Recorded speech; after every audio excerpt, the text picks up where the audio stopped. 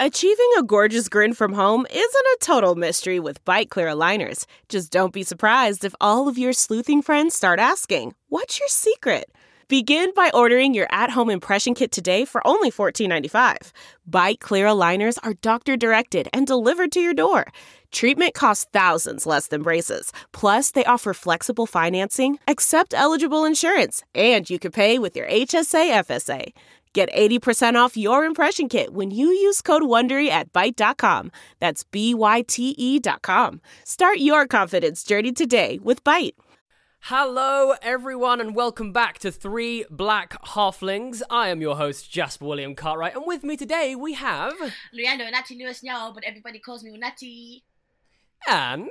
Jeremy Cobb, but I've run out of nicknames at this point. You can what have I said? Have I said J-Man, J-Money, J-Cobb, J-Diddy, Jer-Bear? J-Man's cool. J-Man. We'll take J-Man. Yeah, we'll JC, take J-Man.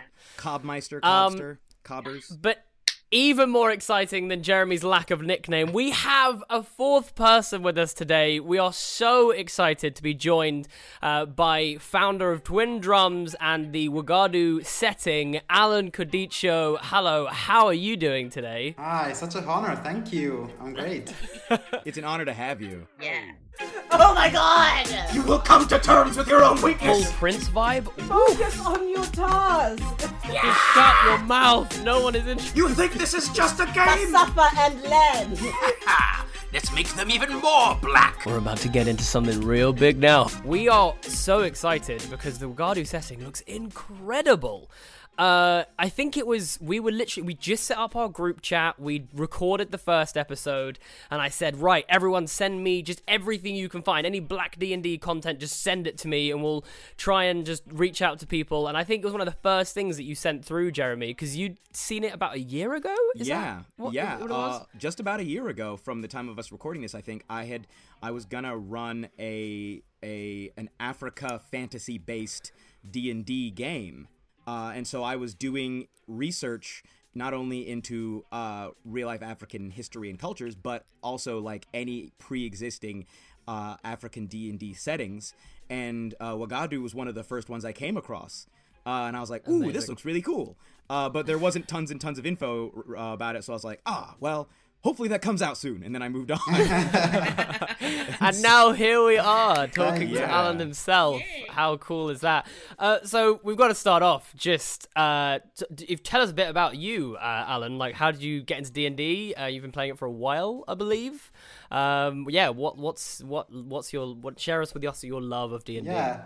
So this is like always the best question because it brings back memories. And so I've been playing for 20 years actually now. And I started as a teenager and I've never heard about D&D before. I just knew role-playing games as video games. And I heard about this thing from which video games came, like this kind of ancient game called Dungeons and Dragons.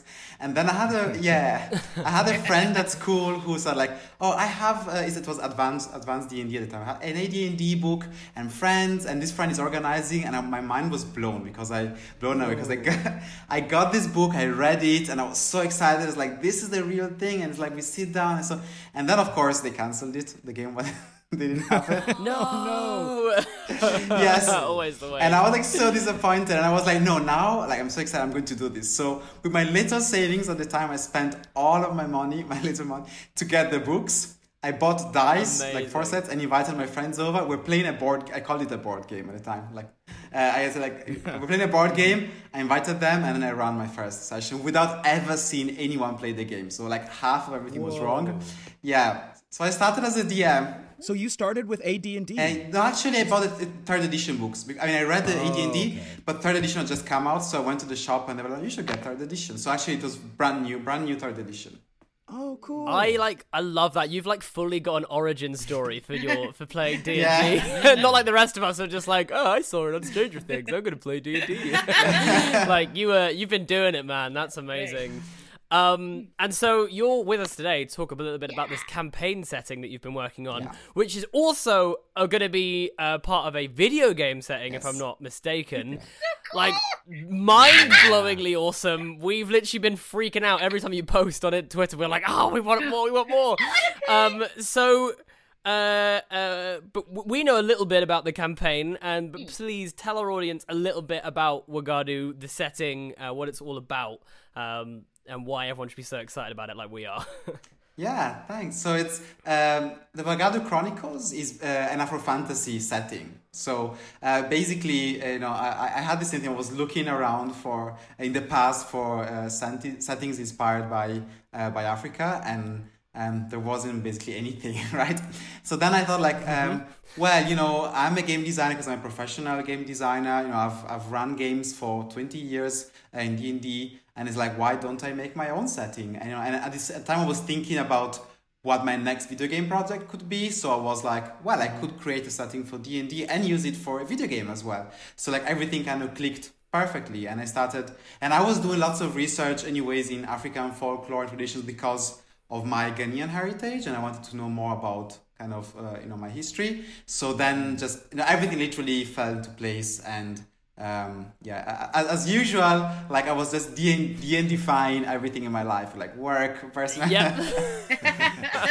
That is exactly what we did. That's pretty much the reason that I came up with the idea for the show, because I was just like, I plan a lot of D&D. I wonder if I could sit around with my friends and just talk about planning D&D. Awesome, great.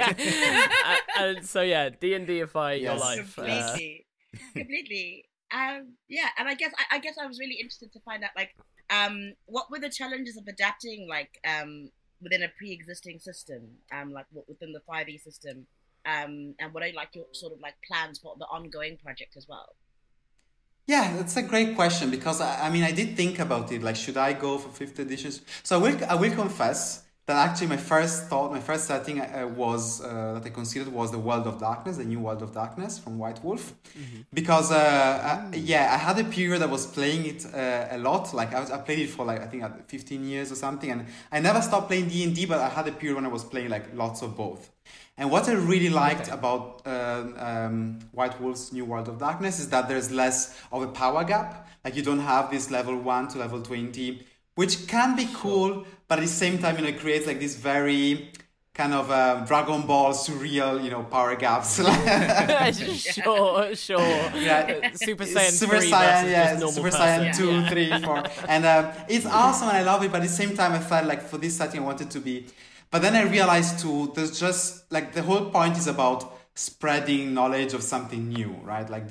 And speaking a language, a design language that can be understood by as many people as possible. And I think if you look at the numbers, for an online game, on Roll20 or so on, around 80% of people are playing D&D 5th edition.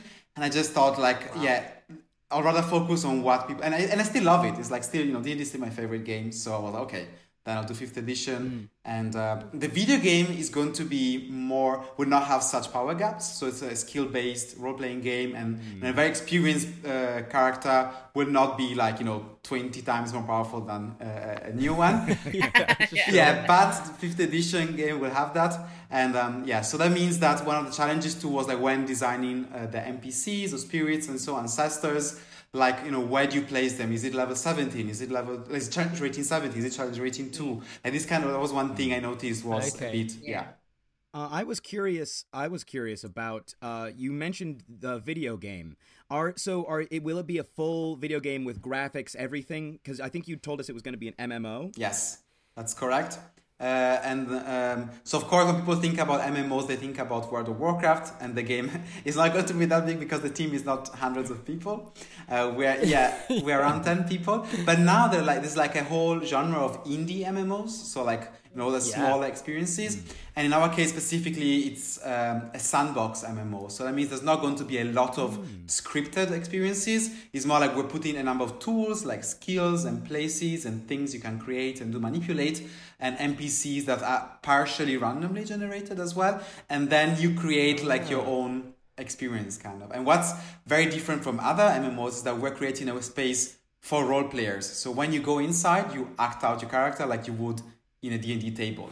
And that's something that, so exciting. That's why, that's why it's so connected to D&D and tabletop. I'm actually creating this for tabletop role players. That's the audience. That's amazing. Nice. That's like honestly such an incredible idea. Yeah. I think that's like, I don't know if you saw, Unati was literally dancing. You guys can't see it at home. She was getting her jam on So for that. excited for that. I love the moves. That brings me joy. I'm curious then, do you have plans for this to be like an ongoing project that's updated over time, similar to how 5e will introduce new races and subclasses, monsters, like every year getting rolled out? Or do you have like a specific endpoint? And this goes for either the tabletop version or the yeah, I can say for both, there isn't an endpoint planned. I mean, the video game is going to be like a sustainable, long-term virtual world. So, as other games there, I mentioned World of Warcraft, EVE Online, like all of these, RuneScape. I mean, some of these online spaces have been around for decades. So if the game is successful, its goal is to be there, potentially forever. Like I know, it's like a virtual world. Yeah. And the same for the setting, because the two things are connected. If people love it, like why not creating more content? So soon, like we'll be releasing like sort of a snippet. So an introduction to the setting, some of the rules, and an adventure. But if people love it, like why not more modules? Amazing. That's really exciting. I believe we're going to be releasing this after you've released this snippet. So is there any like highlights, anything that you would love for people to like particularly like go out and seek from the snippet that you're going to release? Yeah, so I mean the snippet grew in size. I think it's like 70,000 words or something. Like we're planning to make it like something smaller, and then like as always the way we're doing it, right? A dissertation. Yeah, exactly. It just became like so much bigger. It's like a book basically. And but I'm really excited to see what people will be thinking. I guess by now, when the listening. Whenever. And one thing I'm really curious about is like how players will perceive lineages and culture, because it's very different from anything that has been released in D&D so far. Like there's a big difference between the lineage, so how you look, do you have horns? Do you have golden eyes? And the powers you have? And then there's lots of cultures, and sometimes there is a relation to your lineage, but sometimes it's just completely separate. Like identity is a bit more complicated in Wagadu and more multi-layered.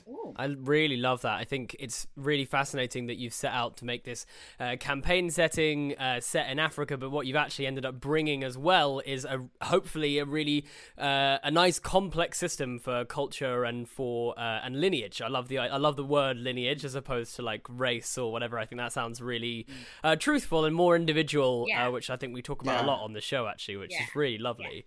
So I'm really excited to lean into that lineage and culture idea. Never stop giggling. I mean, I think I have it written at the beginning of the chapter. It's like there is just one race. Everybody's a human, like it's a human race. And then I continue explaining what lineages are and cultures, and then later on there's all the numbers and the stats and so. So yeah, there's just one race in Wagadu, which is like our real world, and there's this conversation going on about race and so on. And definitely this started, this setting has been created before this conversation happened, like all of the things that happened this year. And I felt like a big validation to like what's happening in the D&D kind of arena. Yeah, it felt like you were heading in the right direction already, I guess, which is exciting. Yeah, you were ahead of the curve, I think, because we were, I think on an earlier episode we had read a statement from Wizards of the Coast saying that they were planning on giving more variation in terms of like ability score increases, and basically I guess allowing the races to become less fixed into like, if you're an orc, then you automatically have this, and if you're an elf, you automatically have this. And it sounds like they're moving in the same direction that you're already going. Already gone. Yes. So exciting. Yeah, already gone. There you go. Yeah. Oh, I'm so excited to work out lineages. I just want to play already. Yeah, we just want to play it. You'd spoke to us, we had a little chat briefly before this. You'd spoke to us about the idea of Wagadu not being necessarily like a fixed idea. It was almost like the world can adapt and people can almost build their own version of Wagadu. Yeah. Like, that is really exciting for me as like a serial home brewer. Okay, like, awesome. I can never sit still on anything. So I'd love to just hear you talk a bit about that and tell our audience, because there's a lot of people I think that are really interested in homebrew items and making things as unique as possible. So what was your inspiration for making it a bit more of a flexible world as a fixed one, I guess? I'm loving these questions. They're like so great D&D questions. They bring yes, these questions. They bring me joy because it's like, I get to talk about these things. Yeah, and like I was trying to solve some problems. Apart from having fun, of course. And I think one of them is you have on many tables often like this lore. I don't know how to call it, lore buffs or lore lawyers. Like they just know everything about the lore. And sometimes the DM, very often the DM knows less about a setting. Let's say the Forgotten Realms that has like so much stuff. Like I've been running games. No more, but I used to run games in the Forgotten Realms, and I had like second edition stuff, third edition, and fourth edition. I think I don't know how many dozens of books I had and PDFs and a lot of stuff, and I read through most of it. But I realized that when I was teaching other people, because I kind of taught some DMs as well in these years to become Forgotten Realm DMs, like they were just overwhelmed because there's just so much. And then they would go to players who know a lot, and the player is nice and they'll try and fake not knowing stuff. But this weird situation. And I thought like creating a setting that is like, I didn't want to lose completely the sense of familiarity. It's awesome if as a player you study, you do your research, like stuff, and you recognize like, oh, this is the temple from this and this book, or this is super exciting, right? But at the same time to give control to the DM.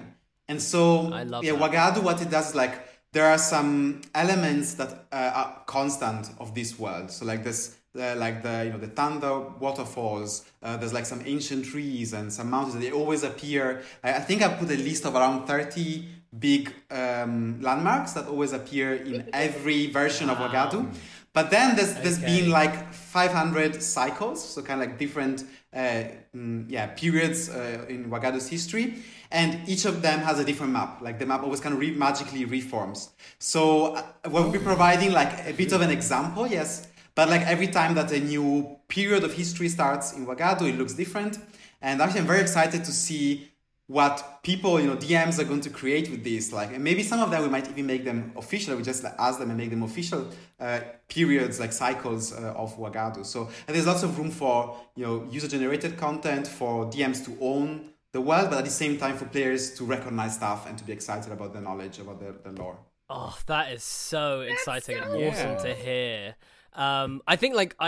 I think one of the reasons why I homebrew a lot is just because I love to feel that agency over my world, the world that I am god of, I think there's a real enjoyment, and that just feels like incredible to give players give DMs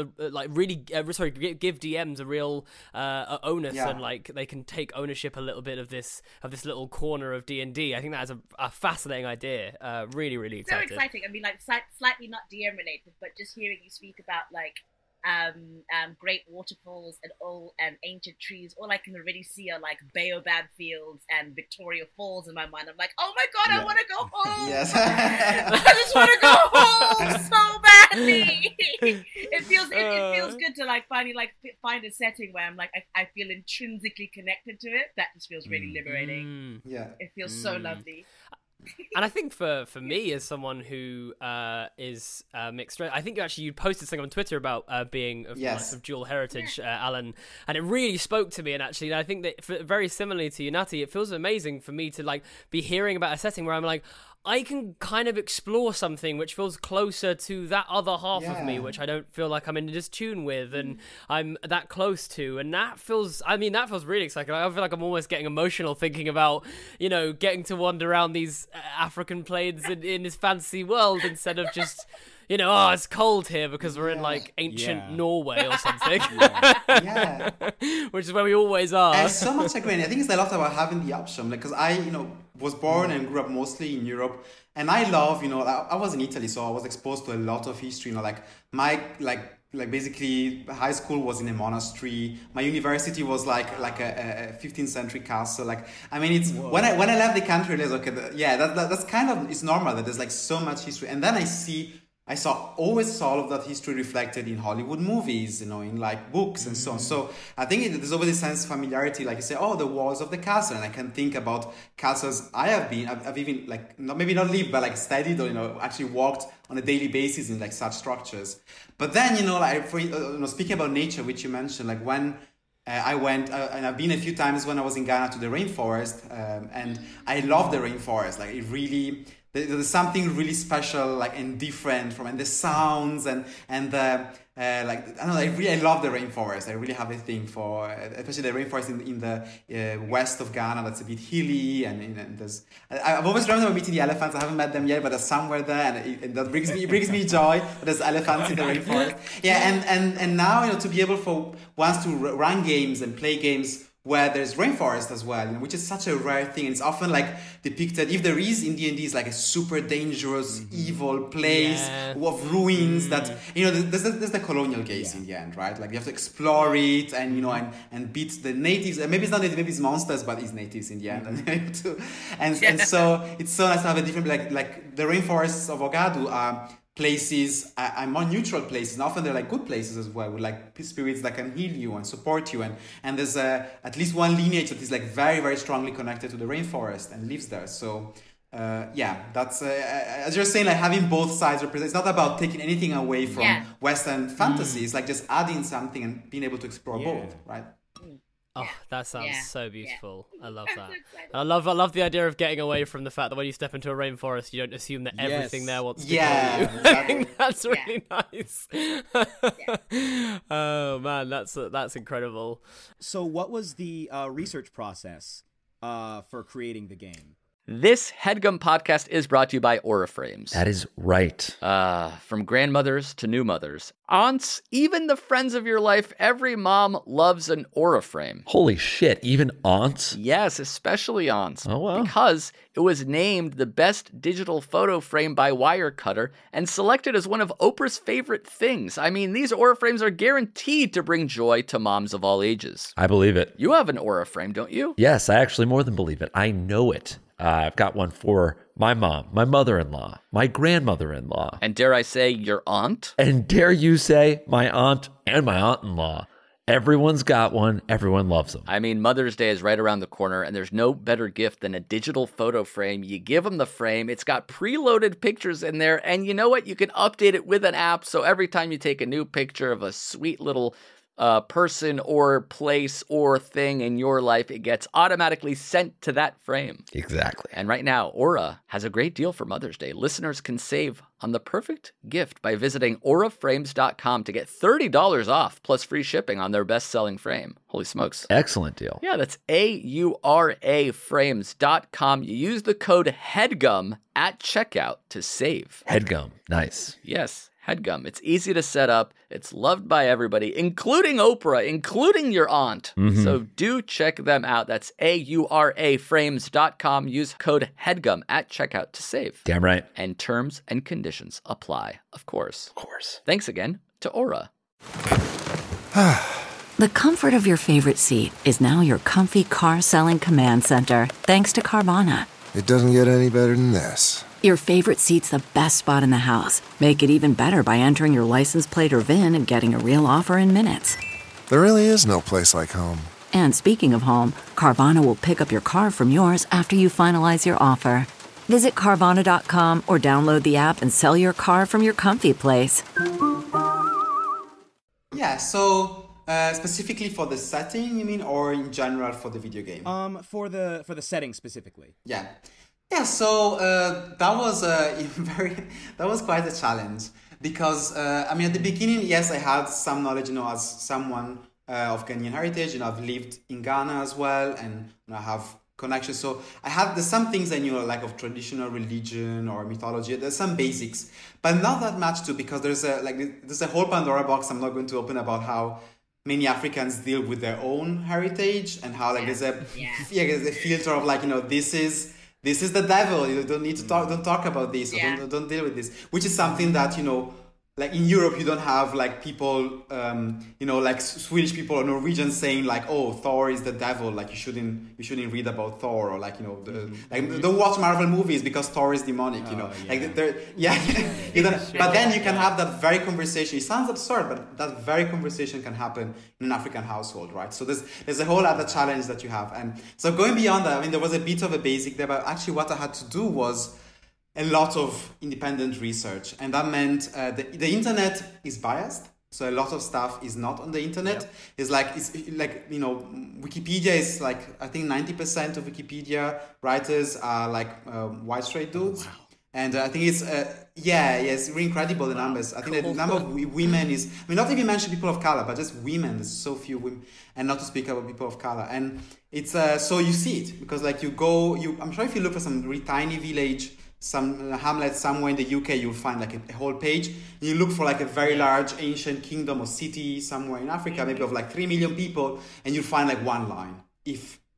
And and so that meant like going to books. So I have like piles and piles of books. I've spent a lot of money. Some of them are incredibly expensive because there's like just few copies that were printed, and then no one wanted to read them. So it was very challenging. But I've managed to find quite, because I've been searching for years now, quite a bunch of stuff. Lots of papers from historians, sociologists. Some documentaries, a bit of interviewing. It was a lot of hard work, I must say, but that allowed me to eventually build this foundation of like religions, traditions, lore, history across the continent. And then from there, I started looking. Actually, another thing I did was like looking at like Western fantasy, especially Tolkien. And then I did a breakdown of what makes Tolkien cool and exciting, and it resonates with every culture, because people from China to South Africa to Brazil love Tolkien. I was like, why? So I looked at archetypes and tropes and and then I kind of strip away lots of the Western mythology, kind of Norse and Gaelic that he sort of quoted these archetypes in. And so I had these ideas like ancient people who are like magical and powerful, honorable warlike people, like you have this. And then I looked at all of the lore coming from Africa, and then I put everything in a blender and started and then we got Wagadu. Yes, exactly. Yeah. Amazing. You spoke a lot about the DMs and what you hoped for the DMs in terms of creating something. I'd love to hear about what your hopes are for the players, for those people who get to interact with the new characters, their paladins, their clerics, whatever it may be.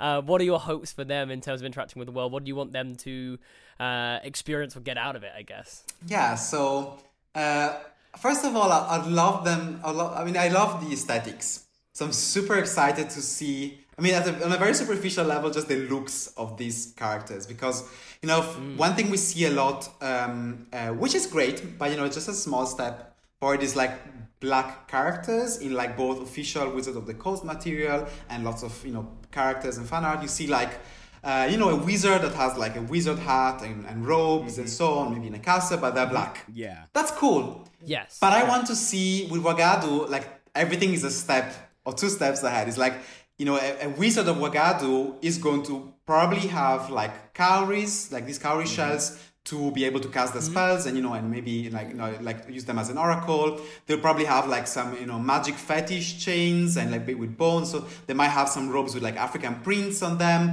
their hairstyle. So it's like how I'm really curious to see like these black characters that like they have a black aesthetics as well. It's not just about the skin color. They're not just painted black. But so that's one thing, like, and for instance, same for like all the classes, like even hunters, there's going to be, they will have pockets where they put the charms to protect them. And, they just look a bit different from like a white elven ranger or so on. And clerics. And so that's one thing. Another thing is like how they interact with NPCs, because there isn't good versus evil. Like the whole good versus evil theme is a very Western concept that comes from Western religions and so on. Whereas I went back to was very inspired by African religions, especially West African ones, but it's very much throughout the continent of like more libations and offerings. It's like you give spirits and gods something, they give you something back. Some are a bit naughty or mean and maybe less trustworthy, but there is, but you don't have, there's no like absolute evil, right? That's isn't a thing. Yep. And so that like created like even on the table, like when I ran I ran a campaign already in Wagadu to kind of test the setting last year, and there were very interesting situations. You don't have like this, it's orcs, it's evil, we just kill them. It's like maybe we can talk. And and sometimes bad things happen, but that's something curious to see. So it's a complete recontextualization, essentially, of all those D&D familiar D&D tropes, but into just a completely different frame of reference. Yes, because like the whole morality, like I mean, I kept a lot. That was another challenge. Yeah, going back to the initial question, like challenges of converting, like the alignments were a bit tricky because they're very steeped in this. I'll call it like kind of post-Christian morality, right? Like you have the devil and God, sort of like a Middle Eastern, like ancient view of the world, and so like, alignments are that basically. And whereas because this is morality is more based on African pre-colonial like morals, which of course they had good and bad people and ideas of what that meant, but it wasn't like absolutes. So that's or same for like pre-Christian Europe. If you look at the gods of the Greeks or the Norse, like those were not good versus evil. Like Zeus was not a saint. Zeus was messy. Yes. Zeus was a messy hoe out here sleeping with everybody. Yes. Yeah. And his wife was not happy about that. Like, it was like a reality show. Yes. Yeah, literally. It literally was. Yes. Meet the Olympians. Yeah. Yes, meet the Olympians. Like a reality show.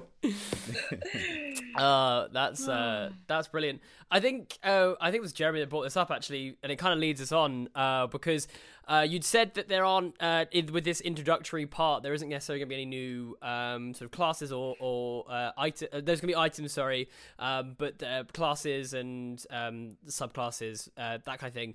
Just wondering, what are your plans for including sort of new things like that into the setting? So I think you'd mentioned to us previously that you were thinking there's some items in there, and obviously you spoke about monsters. Just like just if there's a few little tidbits that you could give us, that would be we'd all love that. We just want all the goodies today. Yeah, sure, I can. And so there's going to be the lineages with all the stats, and there's going to be one of the main parts, and kind of like I call them manifestations. So basically, it's like the sub lineages. Like every lineage has variations. So for instance, the lion blood could be like more like who are these sort of lion-like people inspired by Southern African cultures, and some of them I can see I want to play one.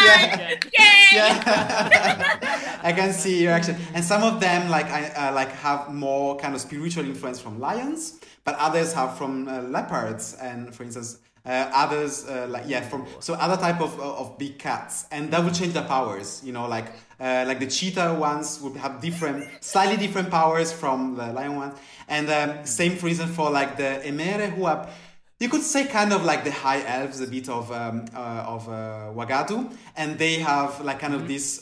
It's called juju, which is like a West African word for magic, and they have some of them are like more forest. They literally have. They look like this.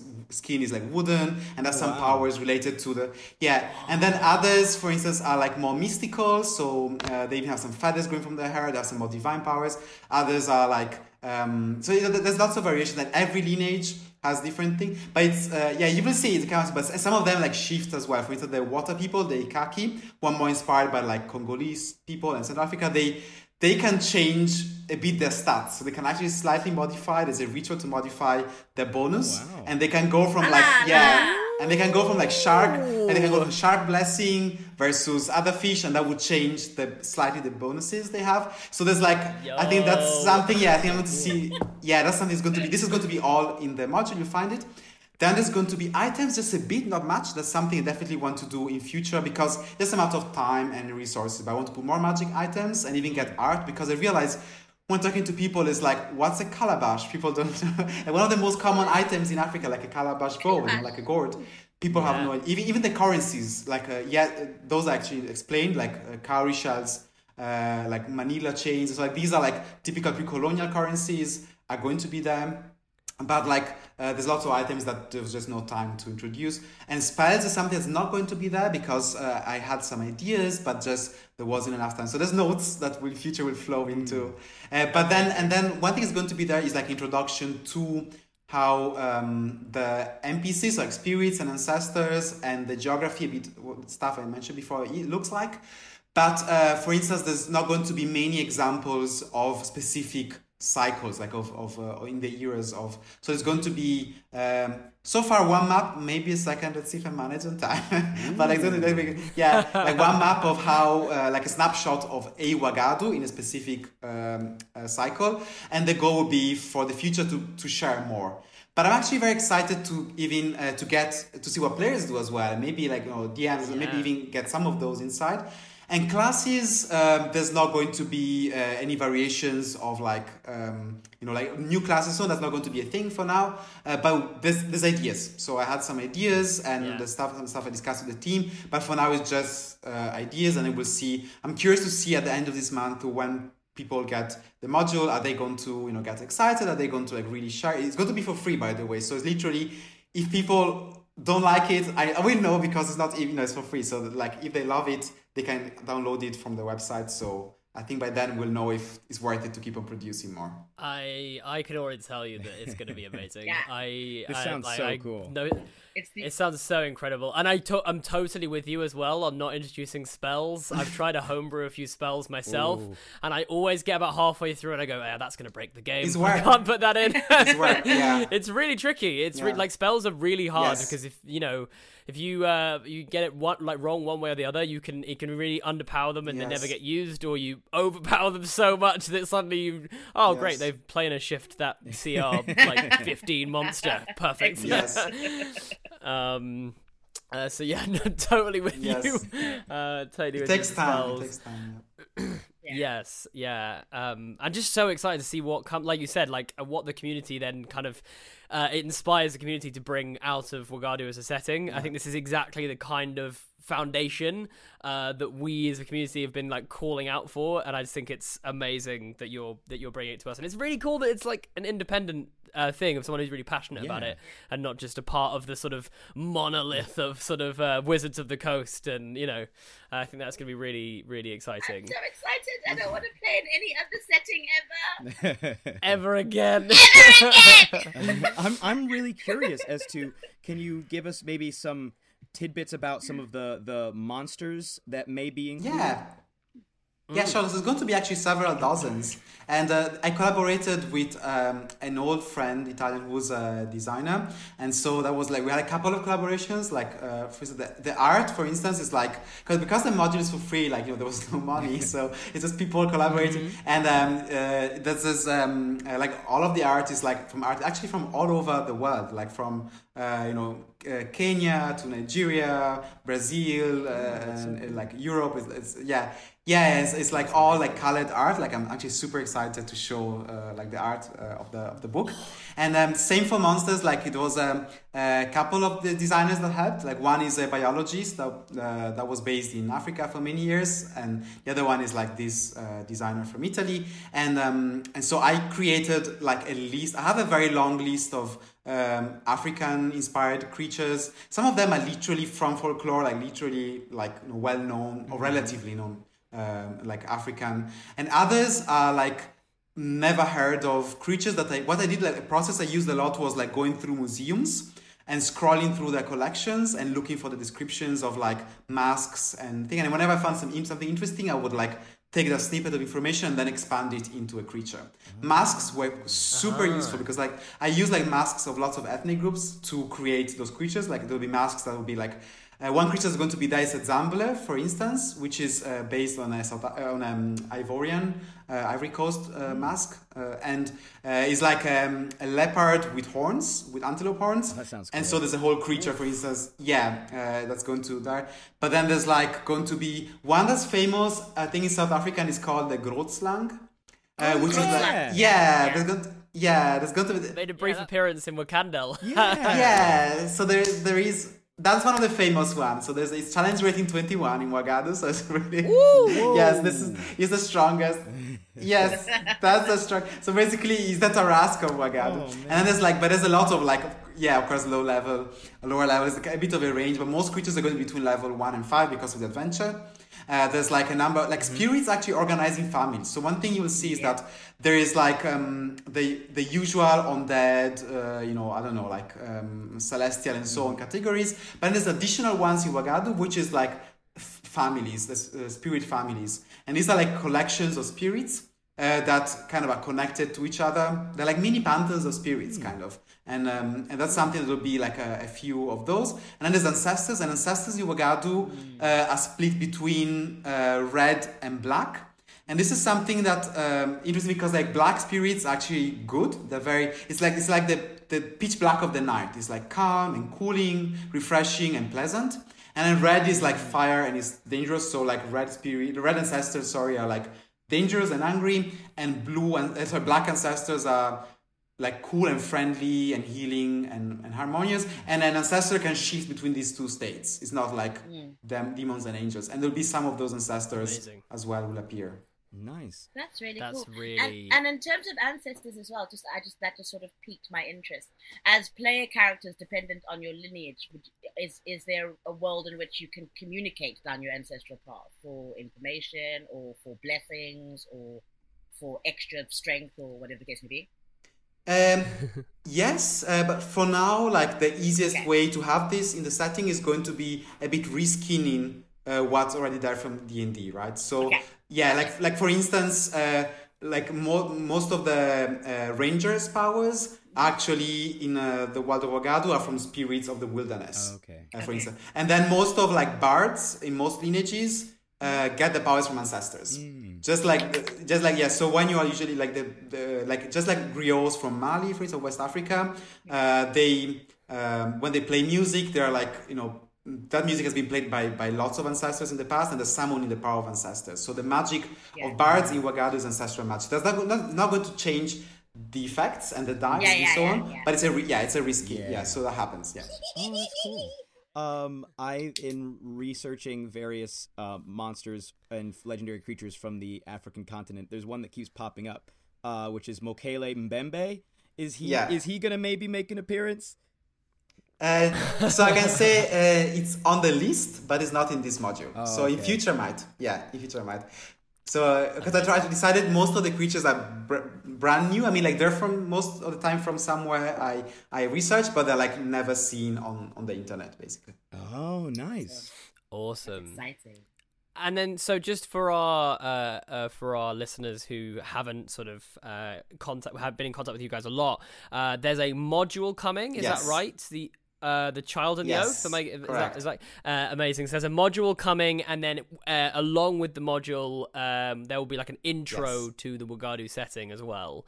That's amazing.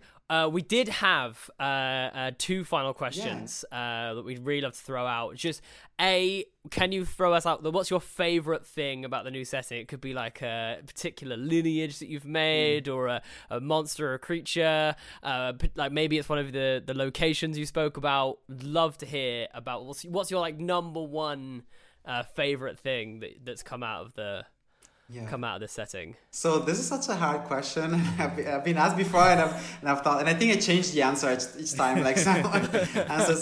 So I'm going to pick actually like a peculiar one, because I'm not sure it's exactly the favorite, but like it made me think a lot, and I think it's like one of the most interesting things, and that's like children in Wagadu, because like one of the reasons why Wagadu changes so much is because people fall from the upper world. So the upper realms, the upper worlds are like kind of a more normal place. I mean, it's still magic, but it's kind of like where everybody comes from. They're born, and there's no like stable societies. Mm-hmm. And then people somehow fall. They get like it literally feels like a falling star. You fall into this metaphysical world of Wagadu, like a purgatory. Wagadu is like a purgatory, actually. And then people find themselves trying to survive, like kind of struggling in this world. And this falling can sometimes last for centuries. So then you have a cycle is like a phase of people falling. So you might have civilizations that go on for centuries because people keep on falling. And sometimes it might be just one generation. People fall and then it dies out because people, if they have children in Wagadu, children turn into spirits. And the children born in Wagadu belong to Wagadu. They turn into spirits of the wilderness and leave their families. Yeah. So, yeah. And that's something that's why I discussed it like a lot with like people, and it was and I realized it was like something I just put in without too much thought at the time. And actually I will confess publicly on like the reason why is because most of the lore has been designed to be fully compatible with the video game. So I was thinking, what can I how can I create things so that you don't have these weird moments? Like for a typical one is like you have permadeath in the setting, in the lore, but then like in the video game you keep on dying and respawning. Yeah. And then you have the cut scene where you stab the king and the king dies, but then actually in the video game you just get stabbed 10 times in 1 hour and it's fine. And I hate and because the video game is so much about immersion, it's created to full role play within this place. Like I wanted to avoid these lore breaking moments. So I thought like children are such a difficult thing to manage in a video game. So let me think about the setting where children are more of a alien thing a bit. Like you have these spirits, and that is amazing. Yes, and then it's like created, and so you have this creature, and some of them are called there's a small chance that if you have a child in Wagadu, they might turn into a Dwen, and this is based on a real myth. Actually, and this is interesting because it's not based on African but Afro-Caribbean mythology, because this friend of mine is from Barbados, and he told me this. He's like, oh, you know about this legend, and actually I put it in. And Dwens are like these children that have like no facial features and are extremely evil and dangerous, and they're like super destructive. And like if a spiritual child from Wagadu turns into a Dwen, it's trouble because they might even destroy the whole village and seek their parents and Whoa. And so, That's so cool. Yeah. So there are consequences to having children, everyone. Yes. Cool. Yeah, that could create such interesting stories potentially. Like, what if like you don't want to have your kids turn into a spirit, so that you have to find some way. It can create real drama for PCs. That's really cool. Yeah, that's why eventually societies die out in Wagadu and restart, and that's how you have all of these various societies and Wagadus that you can have your own Wagadu, right? Because then at some point, eventually people stop falling from the upper realms, and then everybody. So the Wagadu is cyclical always. Wow. Oh, that is, and I think what an incredible. I love the idea of it just being like a really fluid environment. That it. I think that's one of the things that really is drawing me to the setting. I'm so excited. One final question we did have for you is, I don't know if you've listened to a lot of our show, but we do this thing called Tales from the Table, which is where we share usually a bit of a ridiculous thing that happened that involved either a rolling a nat 1 or your players just being completely chaotic. So I just wondered, if you said earlier that you'd run a campaign within Wagadu. I would love to know if you have any tale from if there's anything that happened in Wagadu that you're just like it was just either crazy or funny or whatever. I'd love to, if you've got anything. So I'm laughing because I have a story in mind. Amazing. So I was like, I was running the game, as I said, this campaign last year to test the setting, and I'm really grateful to those my friends players, because they had to go through a lot of kind of things being tested, but their feedback was awesome because it really helped me kind of gain confidence in the setting. And one of the characters of the players created a character that's a Daima. Daima are the moth people, and they're like this a bit fragile people that worship death and the moon. They're inspired by kind of Horn of Africa cultures, especially some of the most remote parts. That's so they often use body paint and this very specific jewelry or lip plates, and have these moth wings that sometimes glow.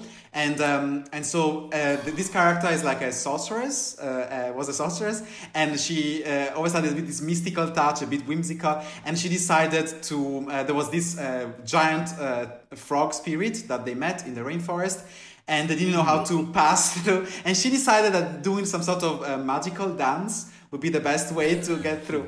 So at some point, she started glowing and dancing and flapping her wings. The spirit frog was looking at her. She rolled a 1, no. And and what did the frog think? It's what a great snack. Oh no!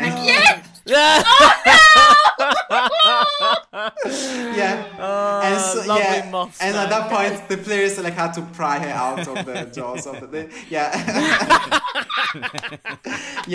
That's awesome. And actually, and then afterwards, in hindsight, the players laughed so hard because in hindsight, it just looked so bad. Kind of this moth thing, just flying around, flapping away, and then rolling a 1. What do you expect, right? What would the frog didn't resemble a dance at all. No. It was literally just a moth offering itself. Exactly, and glowing as well. So making it glow. Glowing as well. Oh, that is fantastic.